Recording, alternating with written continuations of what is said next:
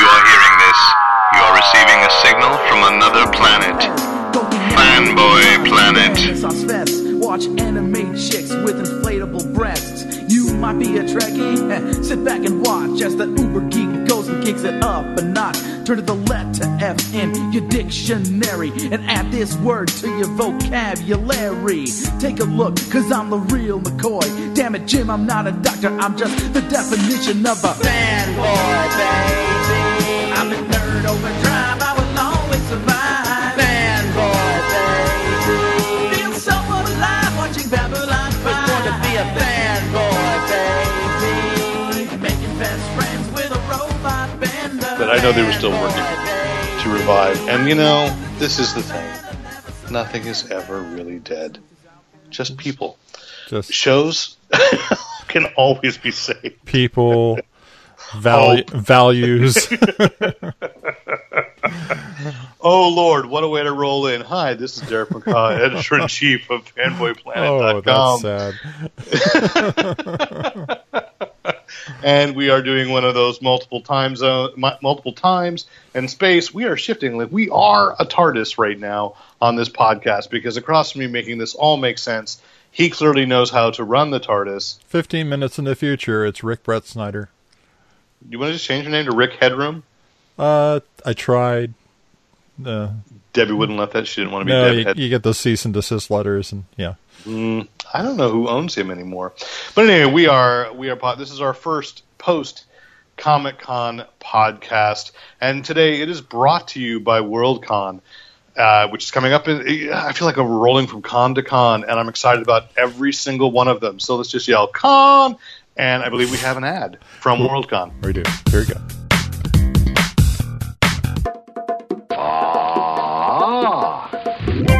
Worldcon is returning to San Jose, California. What is Worldcon? The 76th World Science Fiction Convention is the world's fair of science fiction. Writers, readers, and fans from around the globe will converge on the San Francisco Bay Area this August to mingle, read, write, play, geek out, and celebrate all aspects of science fiction, fantasy, gaming, costuming, and more. The highlight of the weekend will be the presentation of the Hugo Awards on Sunday evening. For more information, visit worldcon76.org to join the thousands of attending members in San Jose from August 16th to the 20th, 2018. You can get the latest from Worldcon 76 on Twitter at Worldcon 2018 and on Facebook at Worldcon 76. We'll be there, and I'm really looking forward to it. And, of course, if you are listening to this on Apple Podcast, Stitcher, I don't know, what have you, your favorite podcatcher. The Pickle podcast is Podcast Pickle, sure. You know, because, of course, this podcast is produced by Pickle Rick. And your favorite podcatcher, please, of course, let them know. If your favorite podcatcher doesn't have us, please let them know that you'd like them to carry Fanboy Planet. And as well, certainly tell your friends. Also, if there's anything we talk about on today's podcast, and there may very well be, that you would like to have for your very own and you cannot find it at your local brick and mortar store, please use the handy dandy Amazon link that is on each and every page, including, by the way, I want to say, this book written by your podcast host, I Was Fletch Gordon. We sold out at Comic-Con. Oh, good. And so it is, available on Amazon. They have a few copies left. I'm sure they're getting more, but I would love it if people go in there. And, of course, I'd love to hear from you if you how you feel about the book once you've read it. Rated on Amazon. I guess, yes. See, I don't even understand how they get. Somebody told me, I think Steve Mix said, you should be on Goodreads too, and I'm like, I don't even understand that. Oh, Goodreads is easy. I have a former student who actually works for Goodreads, and I still, I need to be better about that. Anyway, let's get back to the shameless shilling for people other than me. Although I guess it does go back to me, is of course that you can go to Think Geek. You may have noticed, by the way, at Comic-Con this past weekend, they released a special Comic-Con or a convention version of the fabulous bag of holding, as well as some really cool products, including, speaking of Pickle Rick, the Pickle Rick Mummy sleeping bag for $25. That's pretty. I've had to buy a couple sleeping bags since my son's been camping, and $25 is not a bad price. I just don't know if I would want to take it out into nature. It may not be your size. It may not. Nothing is. That's why I had to buy a bigger one. Okay, thanks for pushing on that. But anyway, there is a new bag of holding, which is smaller than the previous bag of holding I had. But it was really great to have around for Comic-Con, and at least one article updated from Comic-Con was done on the iPad, contained within the bag of holding. So I was able to actually sit in line for something and type, and very good. Get my hands free. It was really cool. So by all means, go to the Think Geek ad on the site. We are affiliated, but I'm not saying that just because we're affiliated. I'm saying it because I got a new product this weekend and I loved it. So and there were plenty more things. I'm still eyeing that Star Trek rock. Did you see that one? I did. You take the old school phaser and warm it up, yeah. Which I was like, why? But then it looked cool, and it starts to seem cooler and cooler to me in memory.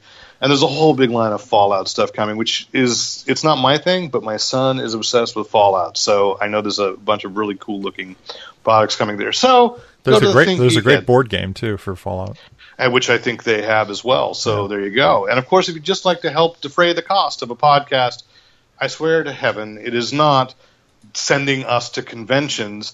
It is just the cost of the of the podcast and hosting the site. You can always donate to PayPal at editor@fanboyplanet.com as well. If you have any questions, comments, compliments, commentary, criticism, I welcome it all right in to editor@fanboyplanet.com. You can also follow us on our Fanboy Planet Facebook page. You can follow us on Twitter @FanboyPlanet, and occasionally, randomly different photos show up on Instagram @FanboyPlanet. So I'd love to hear from you. And if you write in, we often read it on the podcast. So, there's that. I don't know. Is that a selling point or not? Do people prefer their anonymity? I don't know. But we do have some. Let's get to the actual podcast, shall we? Like I said, it's post-Comic-Con. I got a whole bunch of interviews and some great conversations, but today I think we're going to focus on two. And the first one is that courtesy of Titan Comics, I got a chance to sit down with Max Allan Collins. Now, how many weeks ago was this? I know that you and I were both eager to recommend in What's in the Bag Mickey Spillane's Mike Hammer, The Night I Died. Yeah. So Max Allan Collins is the already in his own right a very well-respected crime writer and graphic novel writer, who then, because of his friendship with Mickey Spillane, is basically the caretaker of all the unused outlines and notes that Mickey Spillane had in his files when he passed away. So he's been the keeper of the Mike Hammer flame and Mickey Spillane flame in general. I got a chance to sit down with him at Comic-Con, and it was a fantastic, fantastic conversation. So, did I oversell that? I don't know. I just felt really good about it. And so, please, I hope you enjoy this conversation with Max Allan Collins. Good. And with Comic-Con with, I think, a giant in the industry, Max Allan Collins, who you've written Dick Tracy, you were writing comics back in. Some people may remember The Road to Perdition. I hope they do. I hope so too. Great graphic novel and pretty good movie. Fantastic movie. They did a great job. Some of those cast members went on to do something big.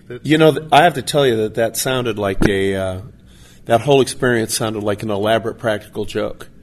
Because it started with my agent calling me and saying, "Who's the biggest star in Hollywood right now?" And I said, "I don't know, Bruce Willis." This dates it right there. And he said, "How about Tom Hanks? He's gonna star in a movie based on your graphic novel, Road to Perdition." I'm like, "Yeah, really?" Because anybody who's been at this a while has these things flare up, but they also fizzle out.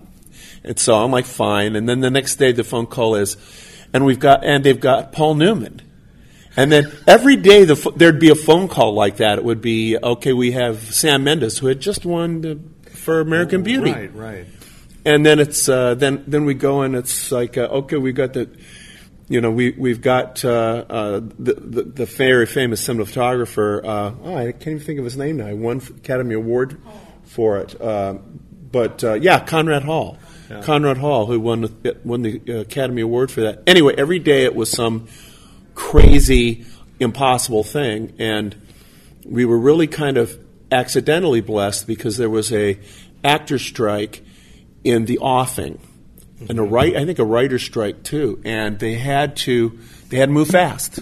Yeah. Hollywood doesn't generally move super fast, and so all of a sudden, we're on the set and getting a picture taken with Tom Hanks and all this kind of stuff. And there was also a little guy. Maybe I think he went Daniel Craig. Daniel Craig. He was the bad guy in my movie. Yeah. So, and he was a sweetheart too. They were all just. It sounds trite, but they all were just incredibly nice, accessible people. Except now, Paul Newman was very nice, but he was the only one I was intimidated by because, it was Paul Newman standing there. Yeah.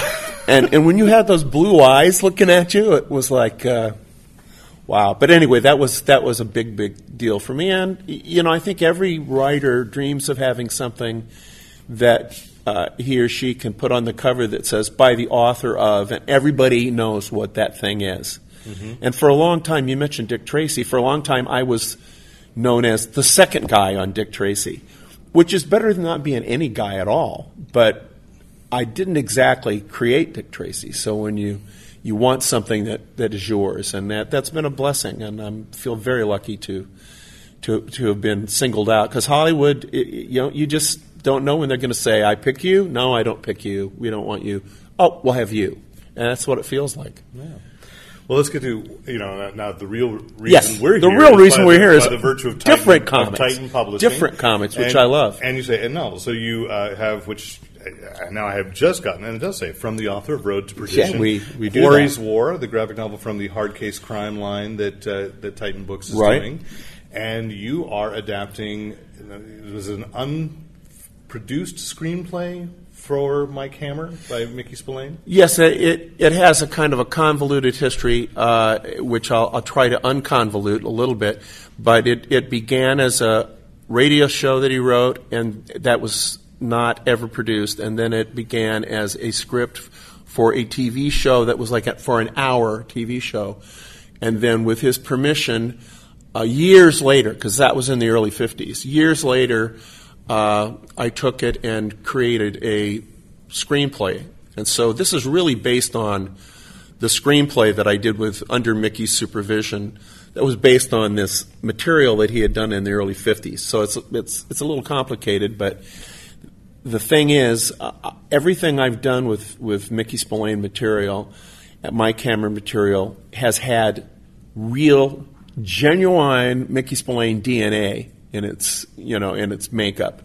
I've not done any wholesale creation. I've not done my Mike Hammer. I'm really trying to complete and explore the things that he did not finish, or that were, in this case, things that were done for television and movies that got just put in the drawer when the project didn't happen.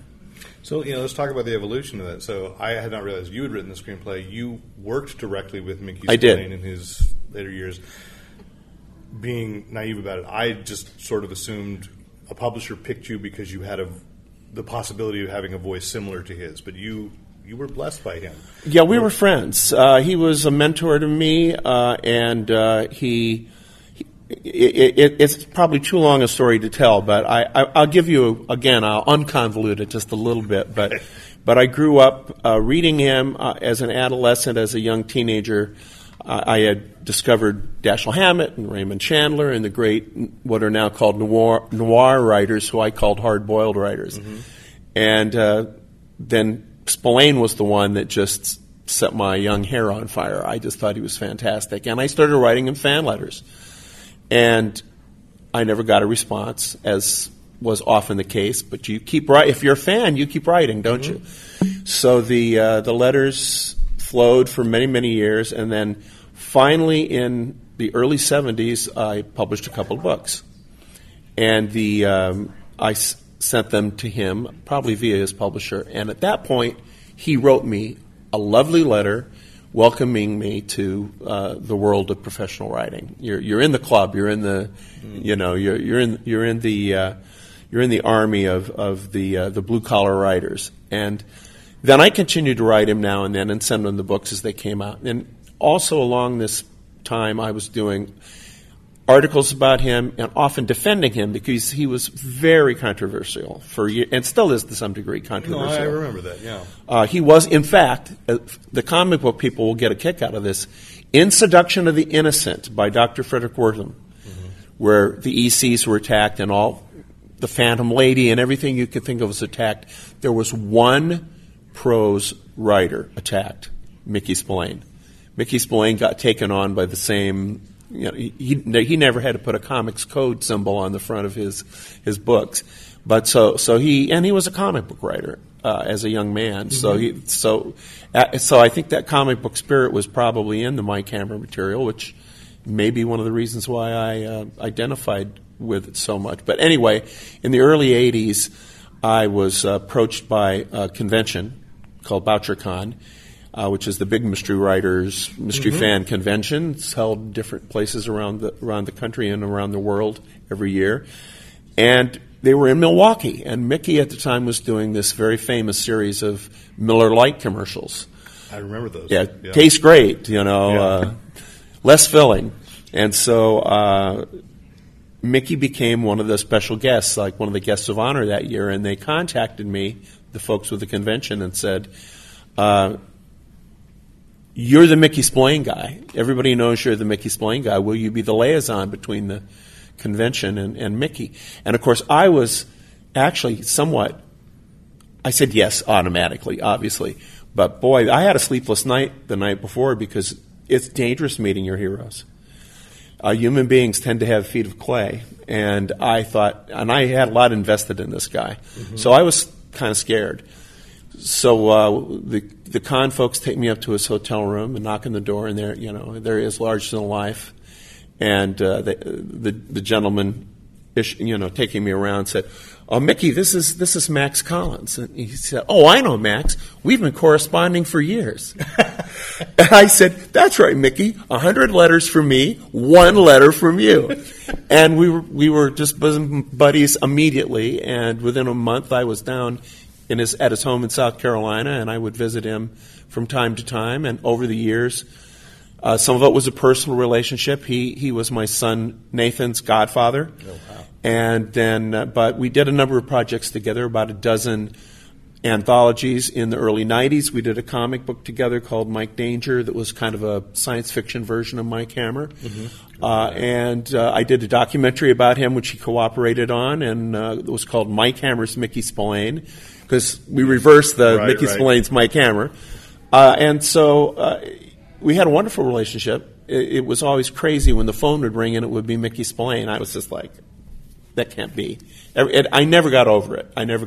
But it was a warm relationship. He and my son just had a wonderful relationship. So, but Mickey, right toward the end of his life, got pancreatic cancer, and he called me and said that he was working on a Mike Hammer called the Goliath Bone, which, by the way, Titan's going to be bringing out in a while. Okay. And in a beautiful mass market paperback. Got to get a plug in. No, absolutely. Even in the middle of a sad story. As many as we can. Okay. Good. So at any rate, he said to me, "Can you? I don't know if I'm going to get to finish this. It's like I'm deep into it, but should I not be able to? Would you complete this for me?" And we had never really collaborated in that way. And I said, I hope I don't have to, but I will. And then shortly after that, he told his wife, Jane, said, "We have when I'm gone, there'll be a treasure hunt around here." He had 3 offices, and he had stories going in all the offices. "Take everything you find and give it to Max. He'll know what to do." And so we now have done something like finished a dozen novels that he began. Now we got Mike Hammer back in the comics, he was originally conceived for the comic books. And it was when the comic book companies weren't interested that he decided to make him into a novel. And he wrote I, the Jury, which remains one of the most famous tough detective novels of all time. So let me wrap it up with the plug for Titan. Why were they the publisher for you? I think that, well, first of all, they had a real interest in Mickey Spillane and Mike Hammer, and they were very, Nick the publisher, really wanted to do these Mike Hammer books, and they've done a fantastic job on them. And so Titan obviously has a major hand in comics, and I think as a publisher, what they do with popular culture is just second to none, just absolutely second to none. And so eventually, we as we had this centenary of Mickey Spillane, and that's what we're doing, his 100th birthday, I was approached about, well, we really would like to do a graphic novel. And I hadn't done a graphic novel in a while. And, of course, Road to Perdition is a graphic novel and the most famous thing I've done. So we did, I said, well, we do have the screenplay material, which would be a good starting point. And it's, I think it's turned out extremely well. So you'll do more? Well, we'll see. That's really up to the people listening to this podcast, isn't it? Yeah, I guess it is. Well, thank you for sitting down with me. Sir, thank you very, very much. Thank you. Now that he's edited it in, I hope that Rick enjoyed that conversation as well, because you probably had to listen to it about 5-6 times. So anyway, well, it was one of the few things that you posted from Comic-Con that I was truly envious of you for. That that was Spillane Hammer and all the Titan stuff hits for me. Yeah. And one of the few things I posted you're envious of. Okay, I think that'll be a theme in this podcast. What else did I do that Rick was envious of? We shall see. This one, I was envious of you a few months ago. You went to Scum and Villainy Cantina, and you ran into Rod Roddenberry, Gene Roddenberry's son. And so... And we talked for 2 hours about Star Trek. Yes, I didn't do this as an envy thing, but it was an offer to... I've spoken to Trevor Roth, and we ran that on the podcast a couple of years ago. We spoke to Trevor Roth from Roddenberry Entertainment, and this year was offered both a chance to sit down with Trevor and Rod Roddenberry as well, because they were releasing a short film online called Instant, a little sci-fi piece that is in the tradition of Gene Roddenberry. You know, it's far more about the ideas, the human connection, and kind of sort of a theme for me this weekend after going through the Good Place installation at Comic-Con, you know, what we owe to each other, what we should be to each other. And so it was a real pleasure and an honor to get to sit down with Rod Roddenberry and Trevor Roth. So here you go.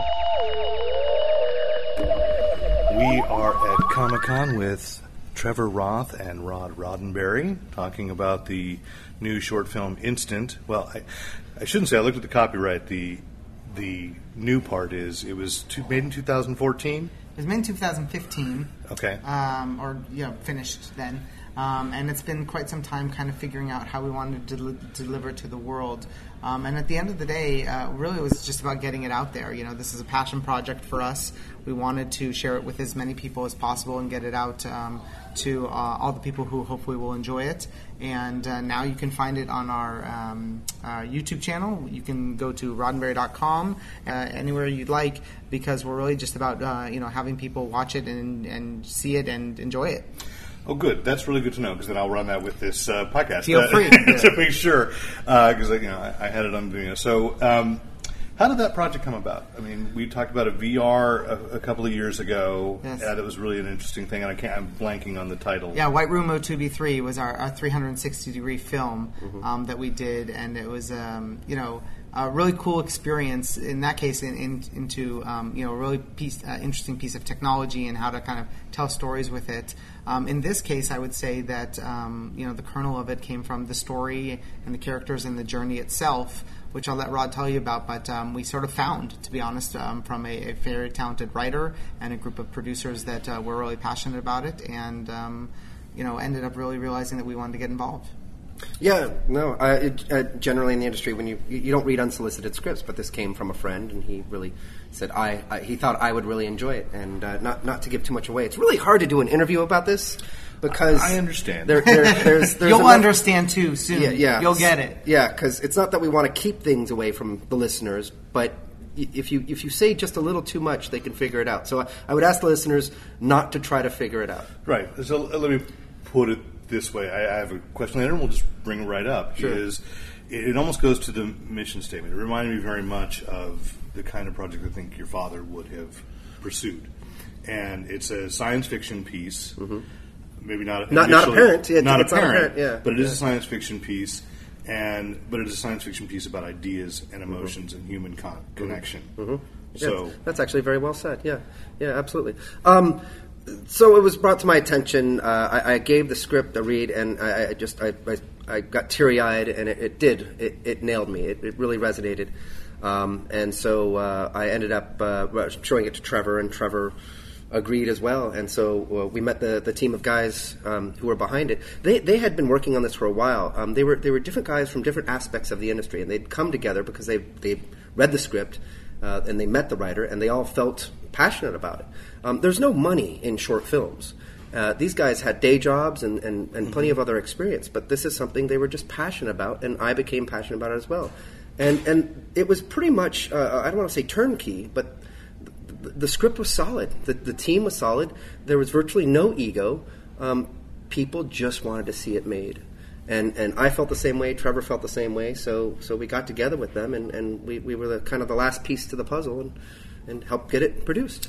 Okay, and to my question, really about kind of the mission statement of what you're doing, you are the keeper of the legacy of your father's intellectual property and concepts, and probably still some unproduced things. But more to it. So I guess get to it. What is it that attracts you to a project, and what is the goal of Roddenberry? Well, let me just quickly, that differs quite a bit, because I am attracted to different kinds of projects, and some I wouldn't necessarily put under the Roddenberry banner, not because they're not good, but Roddenberry is sort of this idea about a better future, a better humanity, a better species, infinite diversity and infinite combinations. But just recently I worked on a Deadpool project that I was infinite deaths and infinite combinations. and again, it wasn't under the Roddenberry banner. It was under the Rod banner, just because I had seen the first one. I met the producer. Again, the passion, the talent, the dedication. I was just inspired by that, and said, you know what, I would be proud to be a part of this. So I helped out on it's the Deadpool musical parody too. I haven't watched that one yet. Yeah. I watched the first one, so it's awesome. They did a great job. Anyhow, yeah. Then there are other projects that really are more in the Roddenberry domain, and it's really just relationships, better humanity, appreciation for different ideas. I think that hopefully we bring what is a unique, or at least a subset of genre entertainment to the table, and I think that what we're passionate about. A lot of it came from Gene. A lot of it came from Star Trek, and sort of understanding what that meant to him and means to us, and hopefully to the world today. And I think that has to do with human connection. I think it has to do with human themes and the experience. I think it has to do with an optimistic outlook on things, but still understanding that there are struggles and challenges that we go through, and understanding why we go through them and the ways we get through them, and the perspectives we bring to them. All of those things sort of wrapped up in a very nonfiction,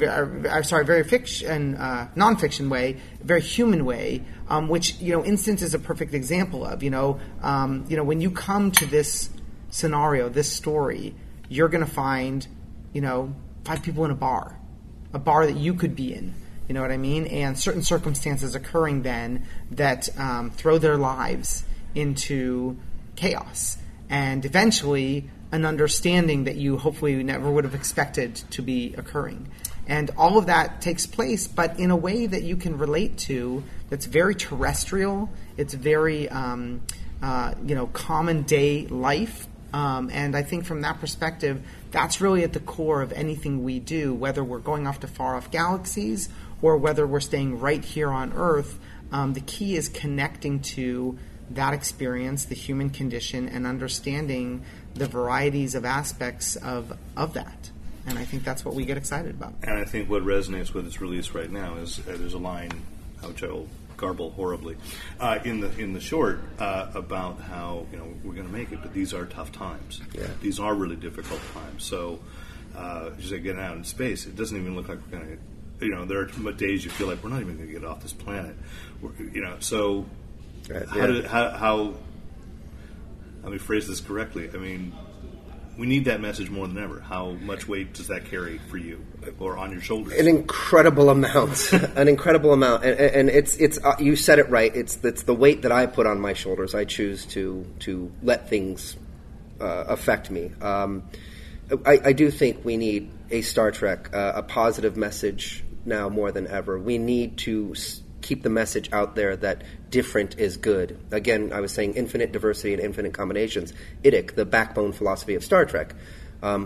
We're a very polarized society right now, and I clearly we have a lot to learn. We have a lot of growing to do, and the message needs to get out there that because it's different, it's not bad. In fact, the Star Trek messages, they're not out there looking for weird-looking aliens. They're looking for new ideas.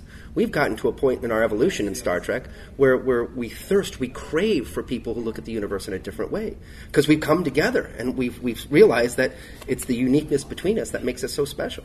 Do you still have any input or contact with the team, like doing Star Trek Discovery right now? Yeah, we contribute to the series, yeah. Because it's amazing. And I was very cynical about it, honestly, and then suddenly loved that, and it's nominated for Hugo, which the awards are given out in a month. So, so that's really nice to hear that you still have a hand in it. We're one of the pieces to the puzzle. Yeah, great. Well, let's talk about technology, your distribution. So, especially you said, like, what's the audience for short film, which drives me nuts because I go to film festivals. I go to the shorts program, love stuff, and go, who's going to see this? How are they going to? And the warning I got was, don't say anything until it's released on social media through our social media challenges. So channels, not challenges. Probably are challenges too. But do you see that as part of the mission is to drive new technologies? Last time we talked, we were talking about a 360-degree film. This time we're talking about a short film that's being released on a YouTube channel. And able to be gotten through social media, and that's obviously our main way of telling people about it, and we hope that people will tell other people about it. So I think that technology is something that we all have to take care of, we all have to use responsibly, we all have to be sort of good citizens with, and understand how it works and how we can use it to the betterment of getting things out there and telling people about stuff. But I think that it is a representation of what can be done and the way things have changed now that we're able to sort of make this film and say, hey, we want to put this out for the world to see and look at. We're just going to use that voice. And, to sort of speak to the earlier discussion of what we put on our shoulders, I think it's, in some ways, everybody is putting things on their shoulders where they're using these voices today, and they're using technology that allows for them. And so in this particular case, we're using for a piece of entertainment. Other people use it for, their voices in regard to what's going on in the world. But altogether, I think that it allows for a lot of discussion to happen. As long as it's respectful discussion, I think it's great. Right now, one of the challenge. Yes, one of the people we're working with on another project called Rod and Barry. It's a great little animated series. We're looking at possibly, looking at Facebook as a place to put it out, which, everybody's sort of getting into that original content. So I think the good news is there's a lot of places that things can come from now. Of course, the bad news, and Comic-Con's a great example of this, is that there's also a lot of noise then. So you got to find the good things in there and hope that people will share those good things with others so that, really viral and word-of-mouth stuff can happen still today. And I think that's what we're hoping will happen with Instant, that people will enjoy it, they'll love it, they'll see what's in it, they'll want to watch it again and again and tell people, hey, you should really take a look at this. Great. Well, Rod, Trevor, thank you so much for sitting down. Absolutely. And looking forward to the next project. Yeah, thank you. So let us talk a little bit about Comic-Con, which this is usually the portion of the show where we talk about comics anyway, and so I think we'll just talk about some of the news things that came out of there. I think there was a little pall over one section of the floor because it was announced this weekend that they had their usual fairly large-sized booth, Bongo Comics, the company that was co-founded by Bill Morrison and publishes The Simpsons and Futurama comics and everything associated with those. Right. Bill has gone on. He's now the editor-in-chief of Mad Magazine. They're coming to an end, and in October will be the last issue of The Simpsons published by Bongo Comics, and they're shutting up shop completely, which means we'll be hearing in the next few months, I'm sure, The Simpsons are up for license to somebody. Yeah. I can't imagine that they're just going to say, nope, it's done. No, apparently it sells as a book. Simpsons comics sells really well in Europe. It's not as popular in America, but I would also suspect, every time we talk about that, when we say it's not selling well in America, it's because we're still looking at a narrow spectrum of what's going on in the direct market. Right. But I would bet that trade paperbacks in Barnes and Noble and on Amazon and what have you, bookstores, I'll bet they're doing really well there too. But it is, they are super popular in Europe. But it's a publisher that's been around for 25 years. So, I mean, of course, it's always weird to me to think about that. The Simpsons is 28, 29 years old. It's like, who would have predicted that? So there it is. So they're coming to an end, and like I say, we'll see what goes on with that. You were about to say something. Oh, they've never had to explain why their characters don't age. Why does DC and Marvel? Well, exactly. Although, you know what, though? The Simpsons have often commented upon how they don't age. Yes. So, let's be fair there. It was, of course... and Homer has now served in both World War II, Korea, and Vietnam. So, all three. Yeah. And, yeah. That is weird.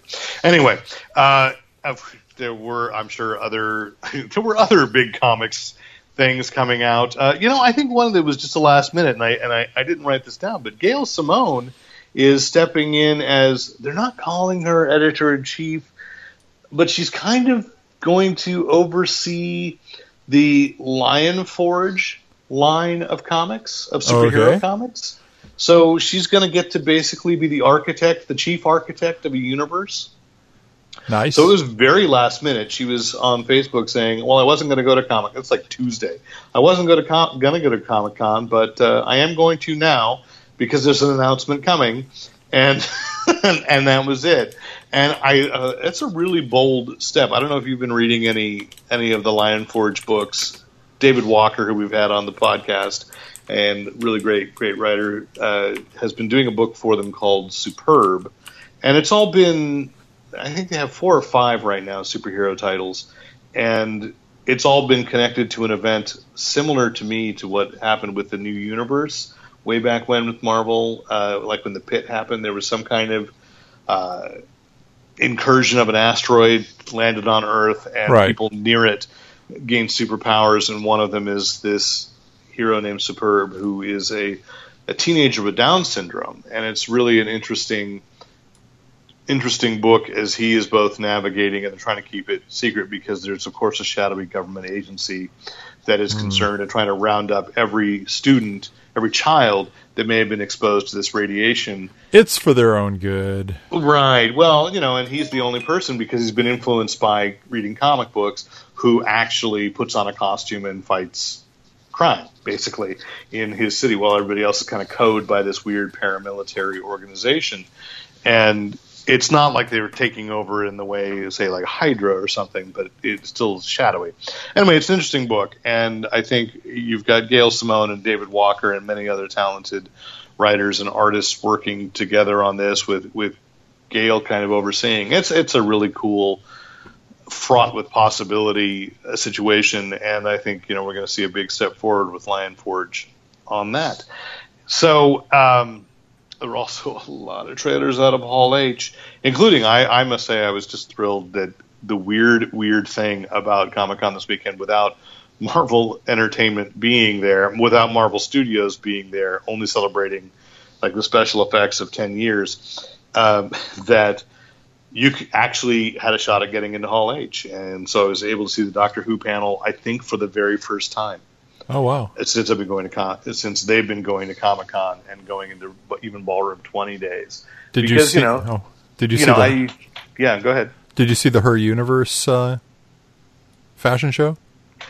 Did you notice that where you saw it was because I posted it? Did I see it because you posted it? Yes, because we had fairly exclusive footage of her appearance in there. So, yes, I did not attend that fashion show. Steph took that footage. I was going to, but it was conflicting with too many.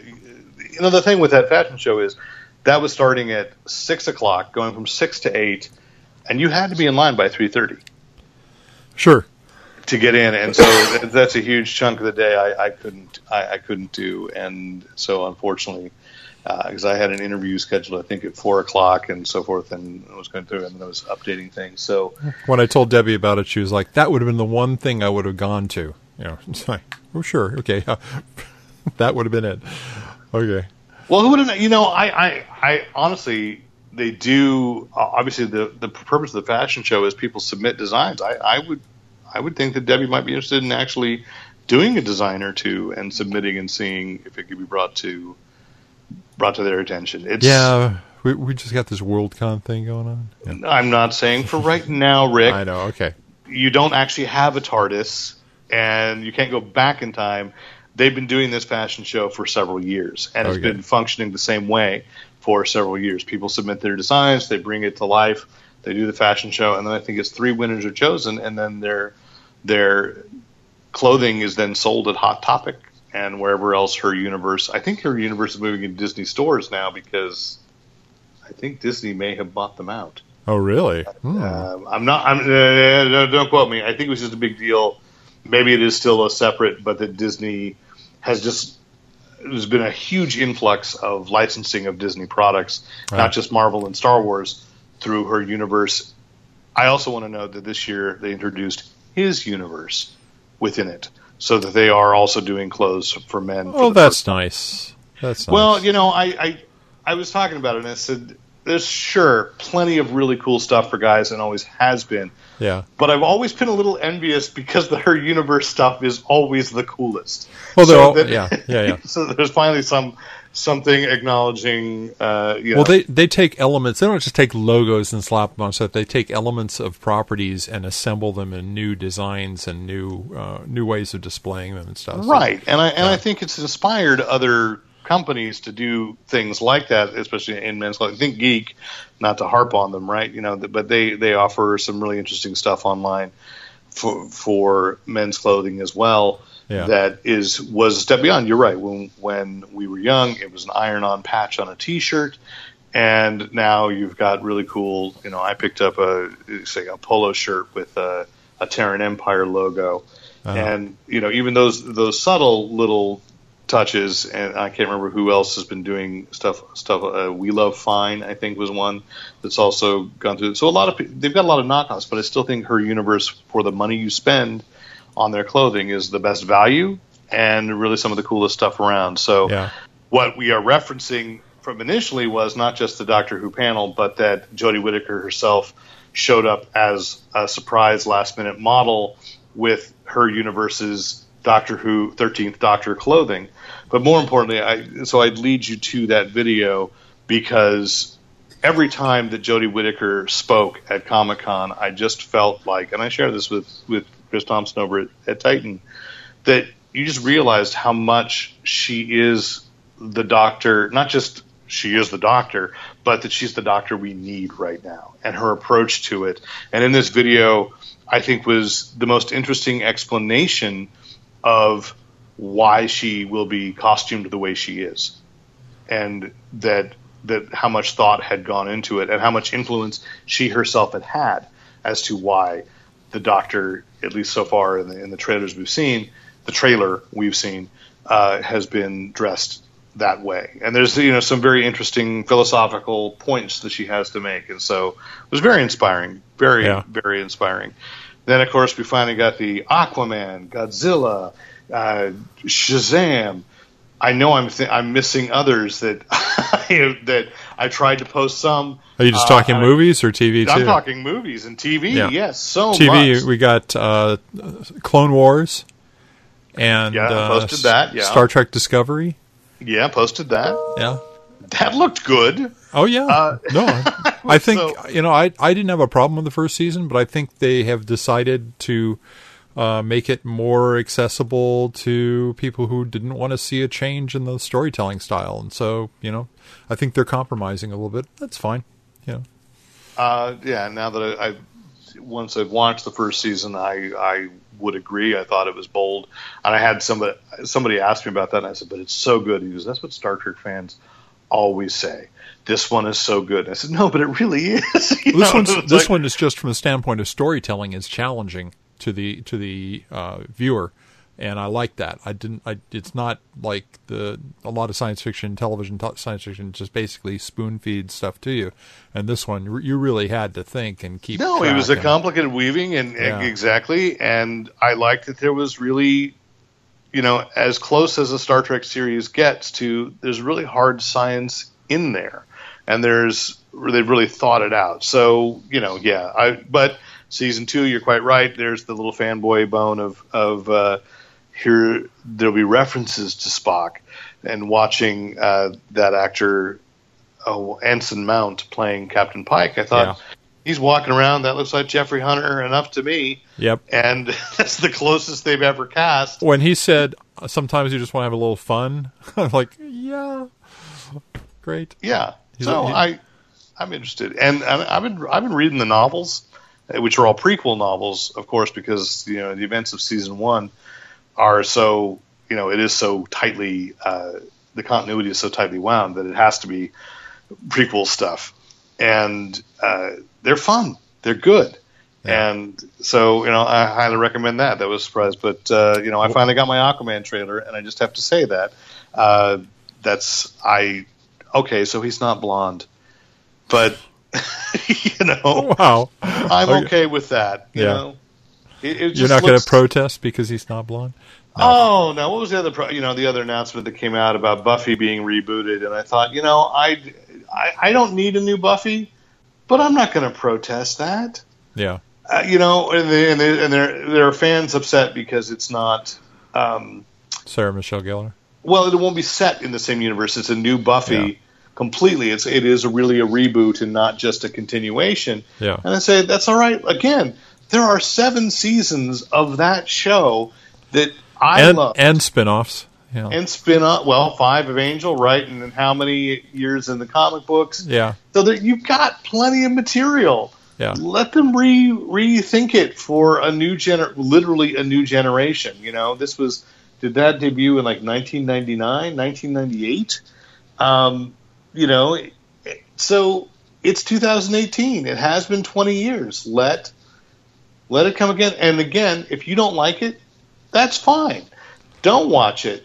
Someone will. It's like the Charmed reboot. My hotel had the Charmed reboot everywhere, and I had people commenting on Instagram about hoping this gets canceled. And I'm like, I don't get it. I wasn't the Charmed fans the first time around, but okay, it's just because I never watched it. And I go, I watched it probably the last 3 seasons and went back and watched the rest. And I'm sure it's a good show. It was a good show, I'm sure it's fun, but it exists. Is my point. Yeah. That version's there. Watch it over and over. That's fine. I think sometimes it has to do with how old you were when you saw it the first time, and how much you feel like it's your show. That kind of stuff. But I don't know. Speaking of which, what'd you think of the Titans?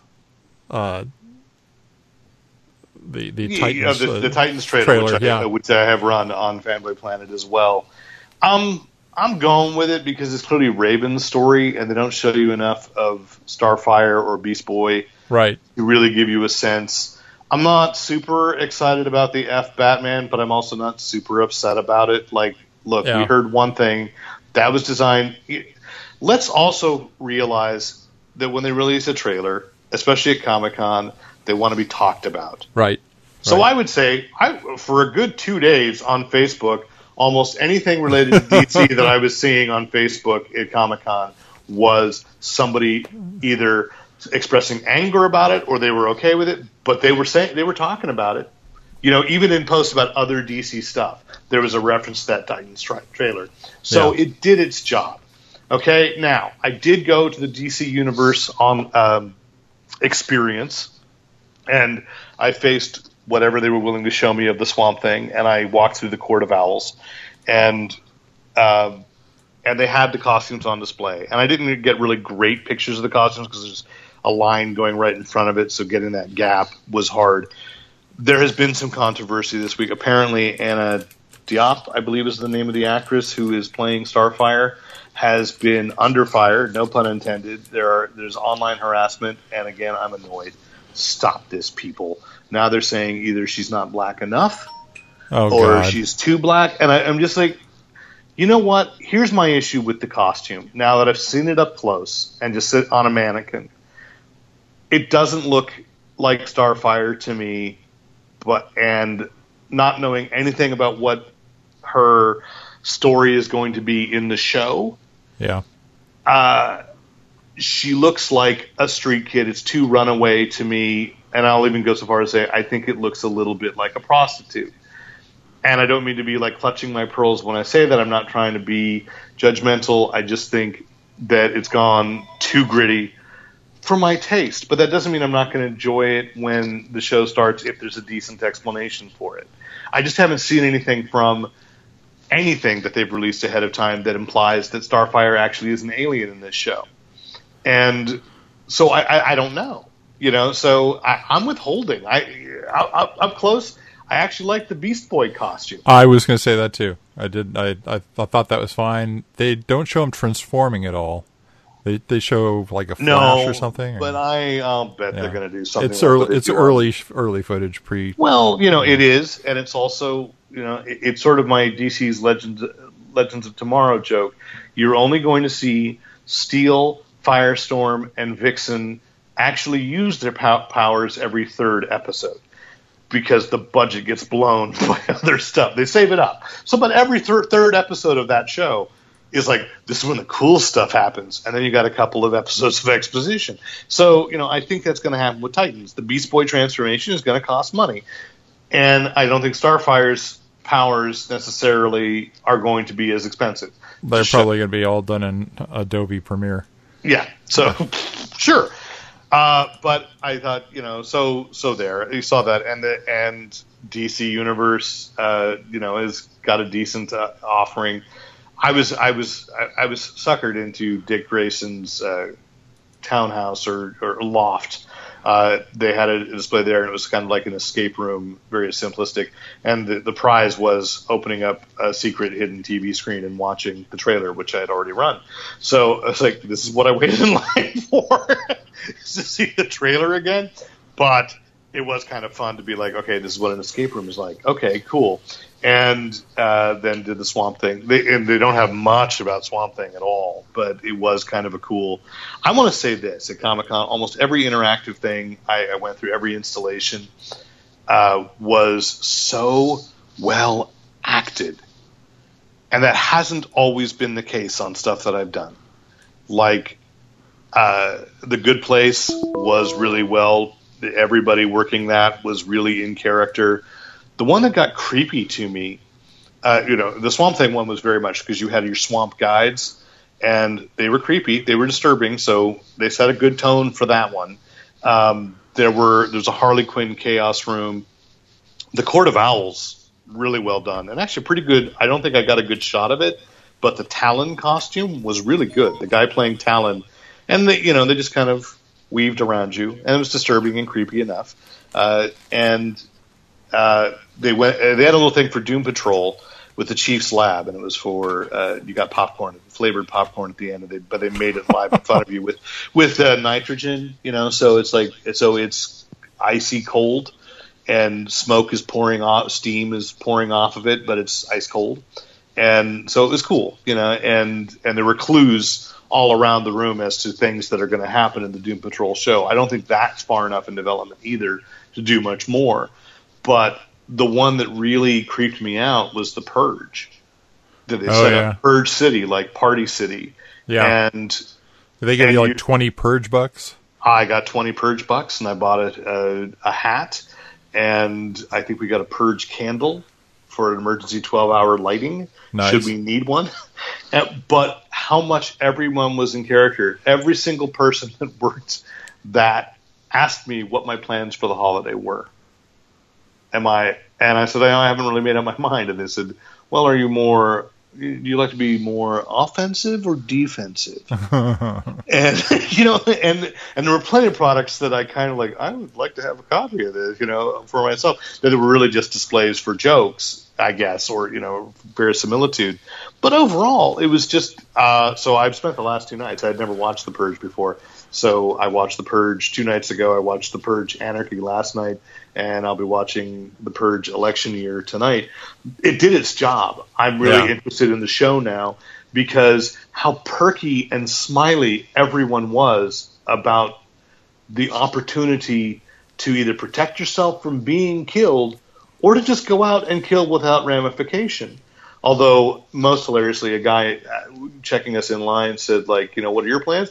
So he was very corn-fed, as they say, and he was very smiley and said, me and some buddies last year, we went out and we ripped the tags off mattresses. We get pretty wild. And so he eased you in, and then it's like, no, they're talking murder. So it was really, really cool. But again, so much to do that I never felt like I had downtime, but I didn't get out to the FX. And, of course, I'm doing interviews, too, and running around from that perspective, but I didn't get out to the FX exhibit. I didn't get out to Adult Swim, which was very Rick and Morty oriented. And they had a beautiful statue of Rick. And so, but it was weird because, the actual carnival didn't open until 4 o'clock. You could go to the gift shop there from, I think that opened at 10. And you could get a 4. And I didn't get across the other side of the bridge where then there's that parking lot. I guess it's a Lexus dealership in real world time, and there were plenty of really cool things. I was crossing the bridge at one point and looked at it and went, oh, that looks cool, but I couldn't get there. And then so many installations downtown. And there was the Leica thing, and there was a start in the little gallery, not the Chuck Jones. Chuck Jones was not as big a deal this year, but there's a gallery down the street from that was the Star Trek Discovery Mirror Universe exhibit. So all the costumes and weapons from the Terran Empire were on display. And then a little gift shop in the back, of course, because everything must have. But we're at the point, I heard, I don't know if this is true, but I heard a preliminary number of 200,000 people. Wow. Just in town. In town. Around the gas lamp for Comic-Con, because many of these things were open to anybody. Right. So Leica was open to anybody. And I'm going to say the potentially, I hope not heretical, but daring thing to say is I think it's time for Comic-Con to expand a day. When I was first going, preview was Thursday. They didn't really I don't think they really had a preview night. It just opened on Thursday. I think they may have to go officially Wednesday through Sunday and go Tuesday night. Now, some of these outdoor installations, like the Leica, have been open since the previous week, the Saturday, and I think the Star Trek Discovery one may have been. A lot of them shut down after 5 o'clock, which is, I think, a mistake, because then people that are getting out of the main programming would like to explore this other stuff, and they can't. And so, every year I say I come away with as we say, my hiss and purr, and I think these are the things that I appreciate, that they're very reactive and responsive and trying to get things done and solve the problems that are raised each year. But I just think that because, of course, it's so popular, and I've heard, and there are a lot of people that are coming just to see what it's like. And then there's a difference between, and I heard this grumbling a lot, the people that have just been coming for 20, 25 years that couldn't get in. I heard of a couple of different creators that are pretty big names in the industry that they had their pro badges, but they couldn't get a hotel room. Yeah. And so, and it did seem, and I heard from a lot of different places, people commenting that cosplay was down. And I think it's because everybody wants to experience it at least once, that because it's gone to a lottery system, that the people that are reliable to do cosplay and to show up and do all that stuff, not as many of them were able to get in, because there were people that were first timers that just wanted to see what all the fuss was about. Well, the people I know who have done the masquerade there will put in, they will submit their masquerade program, whatever they're going to do, ahead of time, and then there's a pre-masquerade judging, and those people will get badges.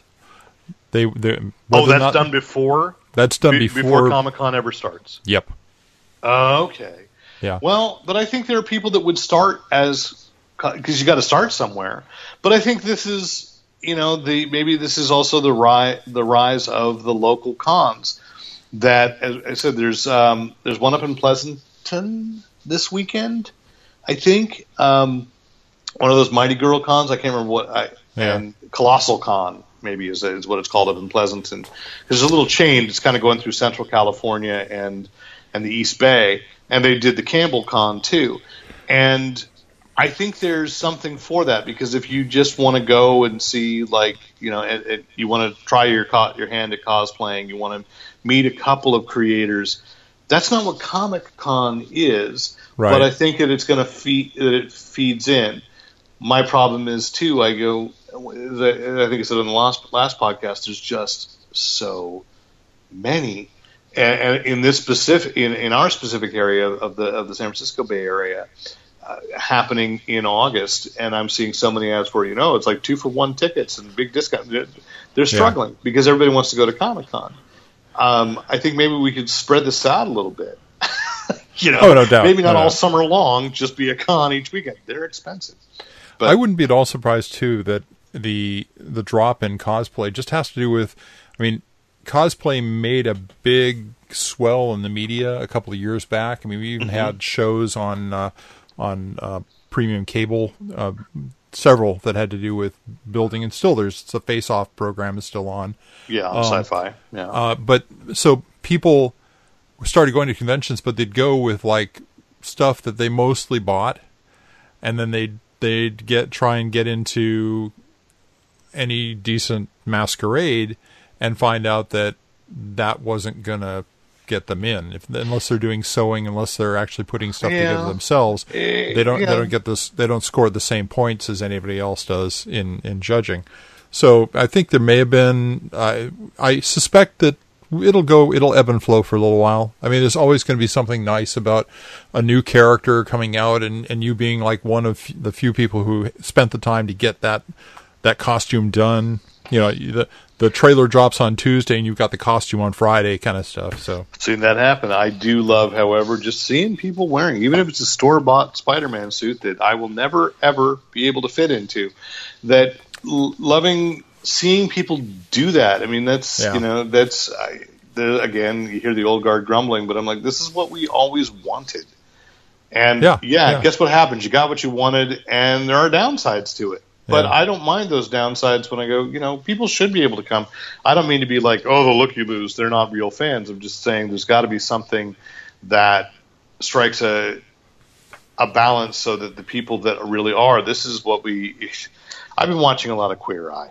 And one of the things they said, you know, this conversation I had to have this last week was that they were helping a trans man, and when they went into his home, everything was rainbow. Everything it screamed the queer community. And the designer, the home designer, Bobby B, said, you know, it's a pillar of who you are, and it's not everything. And structure. Yeah. You know, I'm not saying one way or the other, because I'm sitting here going, well, I'm wearing stuff, you know, and that was the weird conversation I had. It's like, to me,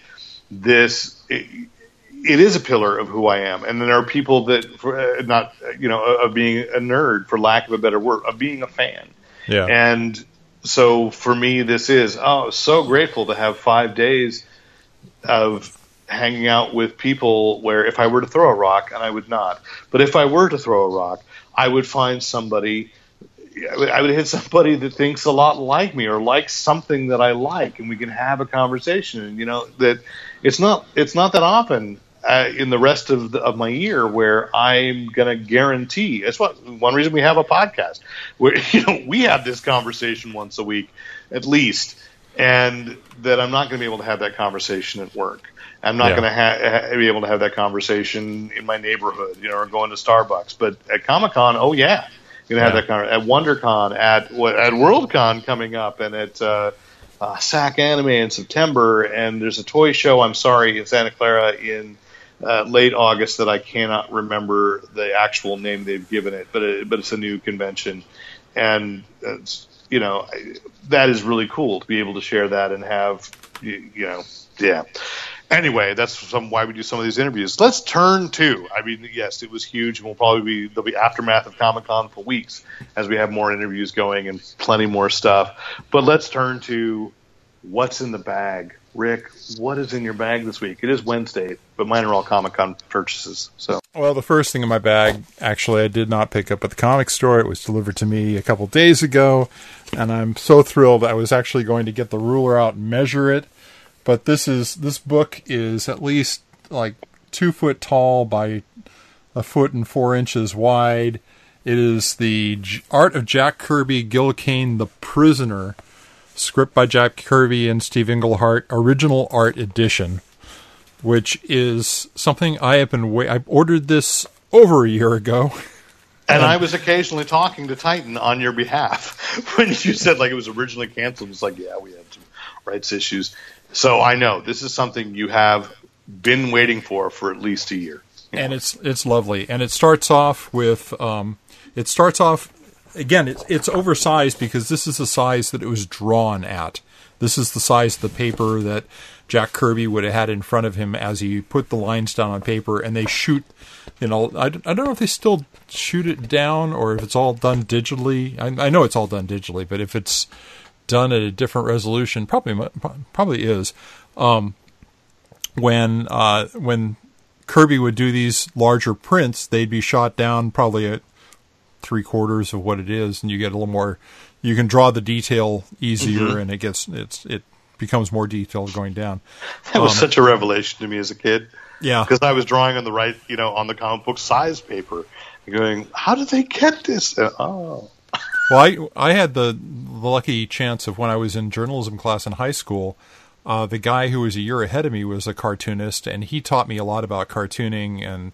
And the biggest thing he said was, you're going to draw it big, and then you're going to say you want it shrunk down to the specific size, and you're going to screw it up a couple times because your type will be too small on the page. Mm-hmm. When it gets shrunk down, it won't be readable. But you'll come to appreciate how much better it makes your art look when you start off big and go small. Yeah. But anyway, so we've got the Kirby the Prisoner. The first it's a 17-page story, and it's inked by Mike Royer. And it is the type of Bristol board paper that they use with the blue lines, and blue lines fall out when they're reproduced, so all the blue goes away. But it's all black and white because it wasn't. There's one colored thing in here, and it's the page 2, page 3 splash page, which you've seen. It's used on the cover of the book too of number 6 walking through an empty village. And I ran it on Fanboy Planet a few months ago when they finally officially said yes, it's coming. And then they basically it is basically a reproduction of the show because it's the first episode of The Prisoner with him getting gassed and showing up in the village and meeting number 2 and a little bit of Kirby. Little Kirby license there. Certainly, you got all the Kirby crazy gadgets and stuff. And I think it said somewhere in here. It says next episode the Chimes of Big Ben, which is an episode of The Prisoner, depending on the numbering that you go by, because there's all kinds of controversy. But then there's a issue 1 that is drawn by Gil Kane, and so you've got a lot of the same stuff, and he's doing a rival, and it's interesting to look at the difference in the way Kane's art just kind of falls through the page. Kirby's art is dynamic, kind of jumping out. They're both favorite artists of mine from a long time. This is it's a fabulous book. In the center there are a bunch of short articles about the writing of The Prisoner. There's reproductions of the scripts side by side with the cartoon pages. This is a worthy addition. If you're a Kirby fan, if you're a Prisoner fan, if you're a Gil Kane fan, if you're a Steve Englehart fan, this is a book you want to pick up. I am a Steve Englehart fan, and not Steve Englehart related, but Prisoner related. Titan did just announce this weekend that they got the rights to reprint the DC miniseries. So that's going to be coming later this year as well. So they will pretty much have everything that has ever been done in comics with The Prisoner, including their brand new stuff that they're brand new stuff, which has been really good. Yeah. So Next on, first on my bag, this is a book that you're actually not going to get to be able to buy for a little while, but I'm mentioning it because I want people to be able to pre-order it, and because I think they're going to love it, which is Spencer and Locke 2. So they sold the first issue with at Comic-Con with an exclusive variant, because I love this, that Action Lab Comics does this, the Danger Zone. Action Lab Danger Zone is the imprint, but they make sure that they have basically a full trade's worth done before they release the first issue into the store. So that there will be no delay. So that's why I don't think they're quite finished with all the issues. That's pretty smart. Yeah. So, but for Comic-Con, because this is a Spencer and Locke, the first series I was really a big fan of, and it's gotten some film industry interest, and it's basically Calvin and Hobbes meets Sin City. This second miniseries has some of the fallout from that, but it brings in their version of Beetle Bailey, Roach Riley, who is suffering from PTSD and believes that the evils of the world are a challenge to you, to make you stronger. So it's up against Locke, who is this traumatized now an adult police officer who has an imaginary partner who is a 7-foot Black Panther. He's trying to find a way back to mental health and to say, I don't want to live a violent life, whereas Roach Riley's experiences have changed him to believe that everyone should be tested. And so I think that's going to be the main thing through this entire miniseries. But it is, the first miniseries was great. This is just as well. And the artist, Jorge Santiago, is able to do Mort Walker and his own style. And there's all this Bill Watterson style comes in because of Calvin and Hobbes' old, fantasy figures. And again, it's just a book with some amazing art. And, it's not, don't put it in the hands of the kids just because there's a stuffed animal that turns into a 7-foot panther. But it's a really good, strangely respectful, while seeming on the surface insanely disrespectful look at the icons of comics, of newspaper comic strips. And David Papos, the writer, has promised that's it. This is the open world where everybody that was in comics exists in here. So it's going to expand further. And I did get an interview with David. We'll be running that a little later in later podcast episodes. So Spencer and Locke 2, look for it. Go through your Diamond Previews catalog and tell your retailer that you want a copy of this book.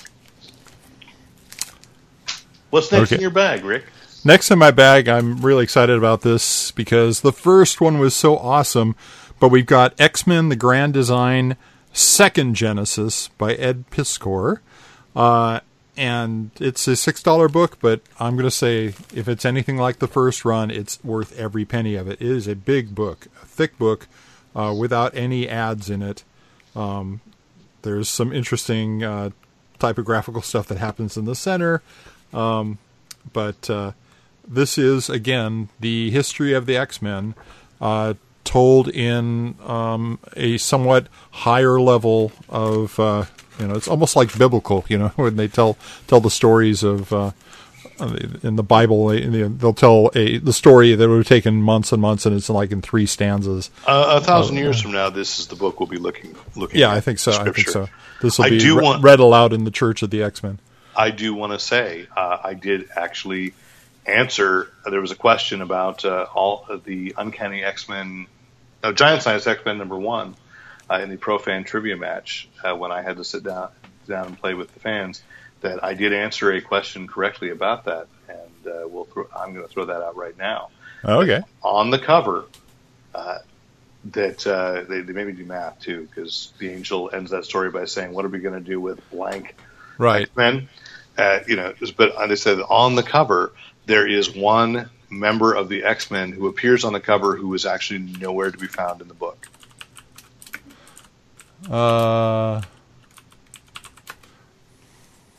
Boy, it's not Professor Xavier, is it? No. It's the Beast.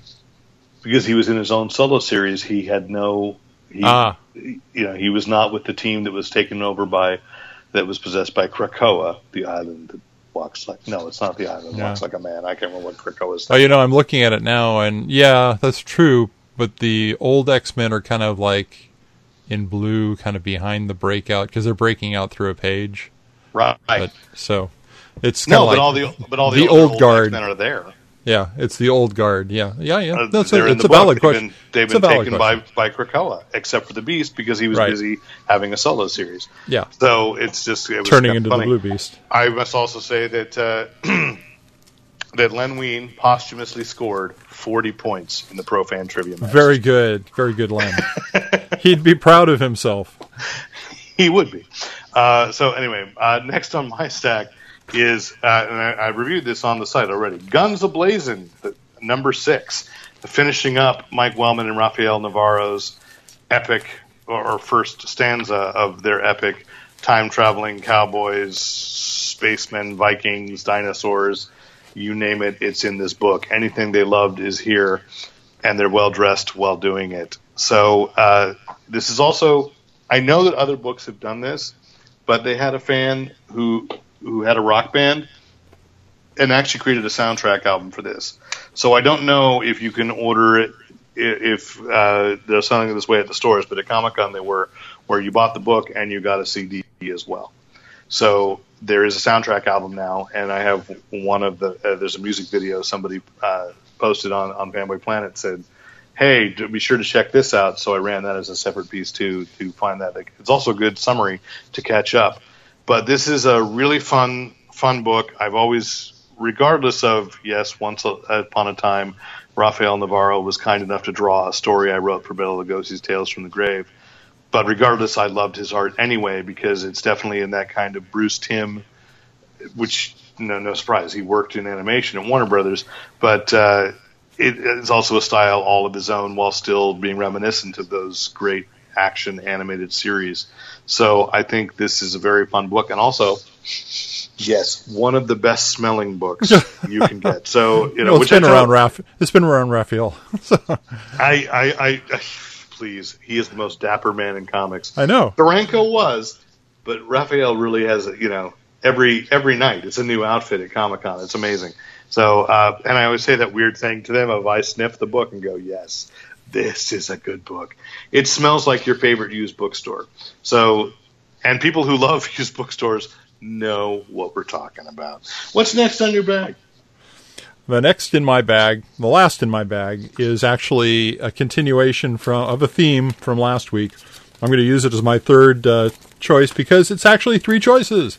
It's True Believers number 1, True Believers number 1, and True Believers number 1, all featuring the Fantastic Four.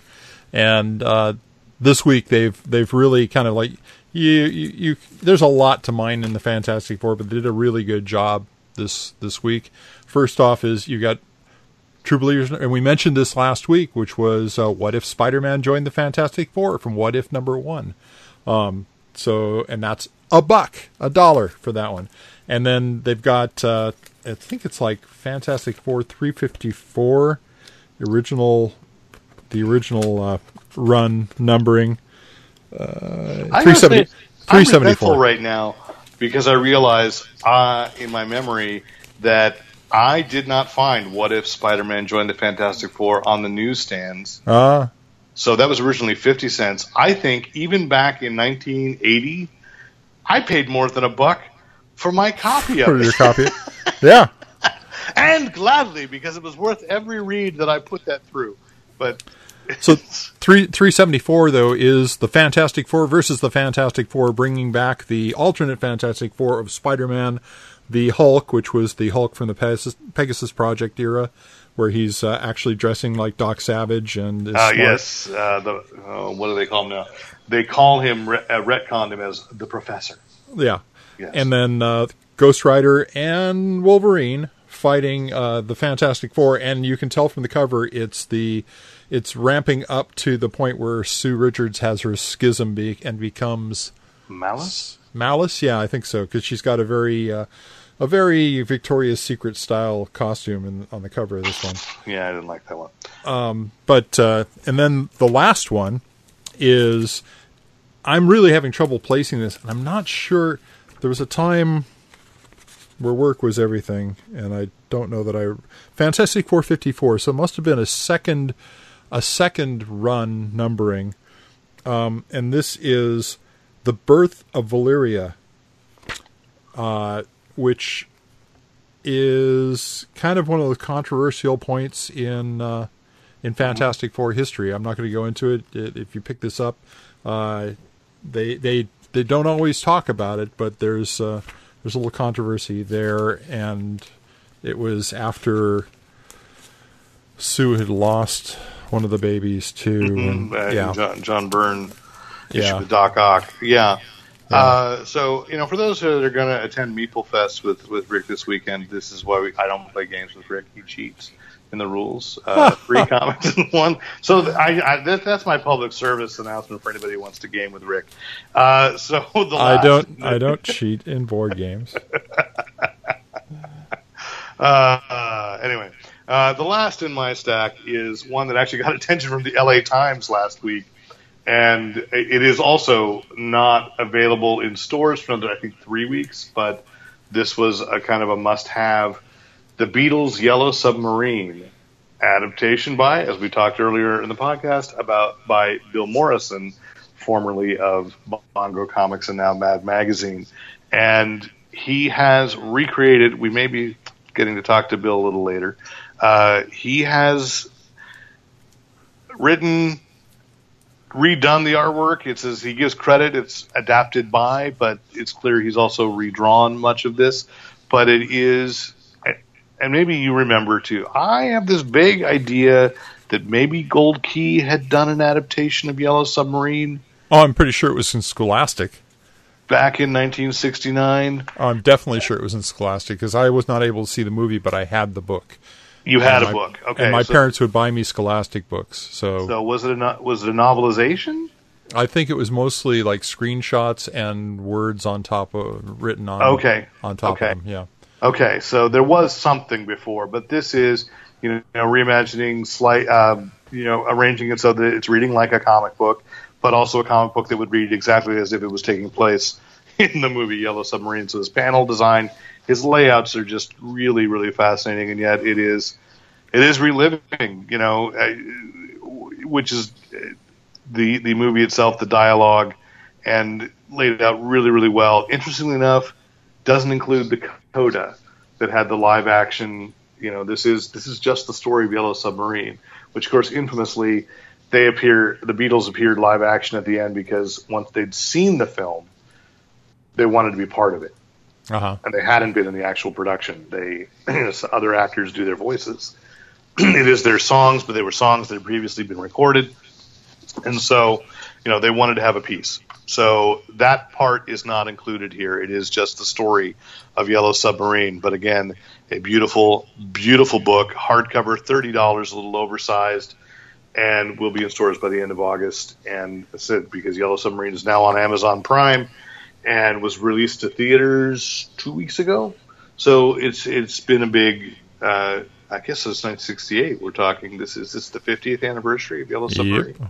Yep, that's so this is a beautiful, beautiful book, and I hope you get your hands on it. So we're going to end on what's in the bag, because I think with the interviews and kind of winding down about Comic-Con, there's a lot there.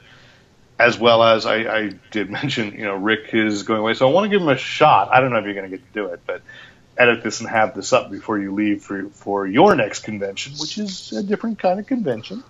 And so it's a board game convention. No. I say a different kind because we were talking about comics conventions. And right. There, because even the Santa Clara Toy Convention is going to be. There's going to be comics, Meeple Fest, there will be people who read comics, but that's not the point of the convention. So anyway. That is it. I thank you once again. If you have any questions, comments, compliments, commentary, criticism, write in to editor@fanboyplanet.com or tweet at us. Follow us on Instagram or Facebook. And thank you so much for listening. I'm Derek McCaw, editor-in-chief of fanboyplanet.com. And I'm Rick Brett Snyder reminding you to Use your powers for good.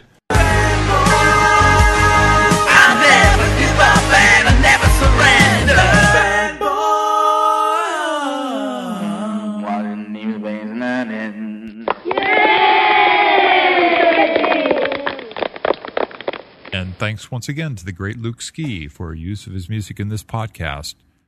Visit Luke Ski at www.thegreatlukeski.com. But mine are all Comic-Con purchases. So Hang on a second, because I actually left my pile in the other room. I'll delete this later. Hold on. You knew this was coming. We've secretly replaced Rick's podcast with Folger's crystals. They're not dilithium crystals. They're Folger's crystals. That's right. That slurping sound that you've been hearing is Rick recording with instant coffee.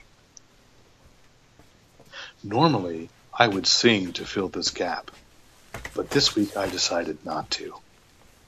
You're talking to me? Hang on. I'm talking to the listeners. Okay.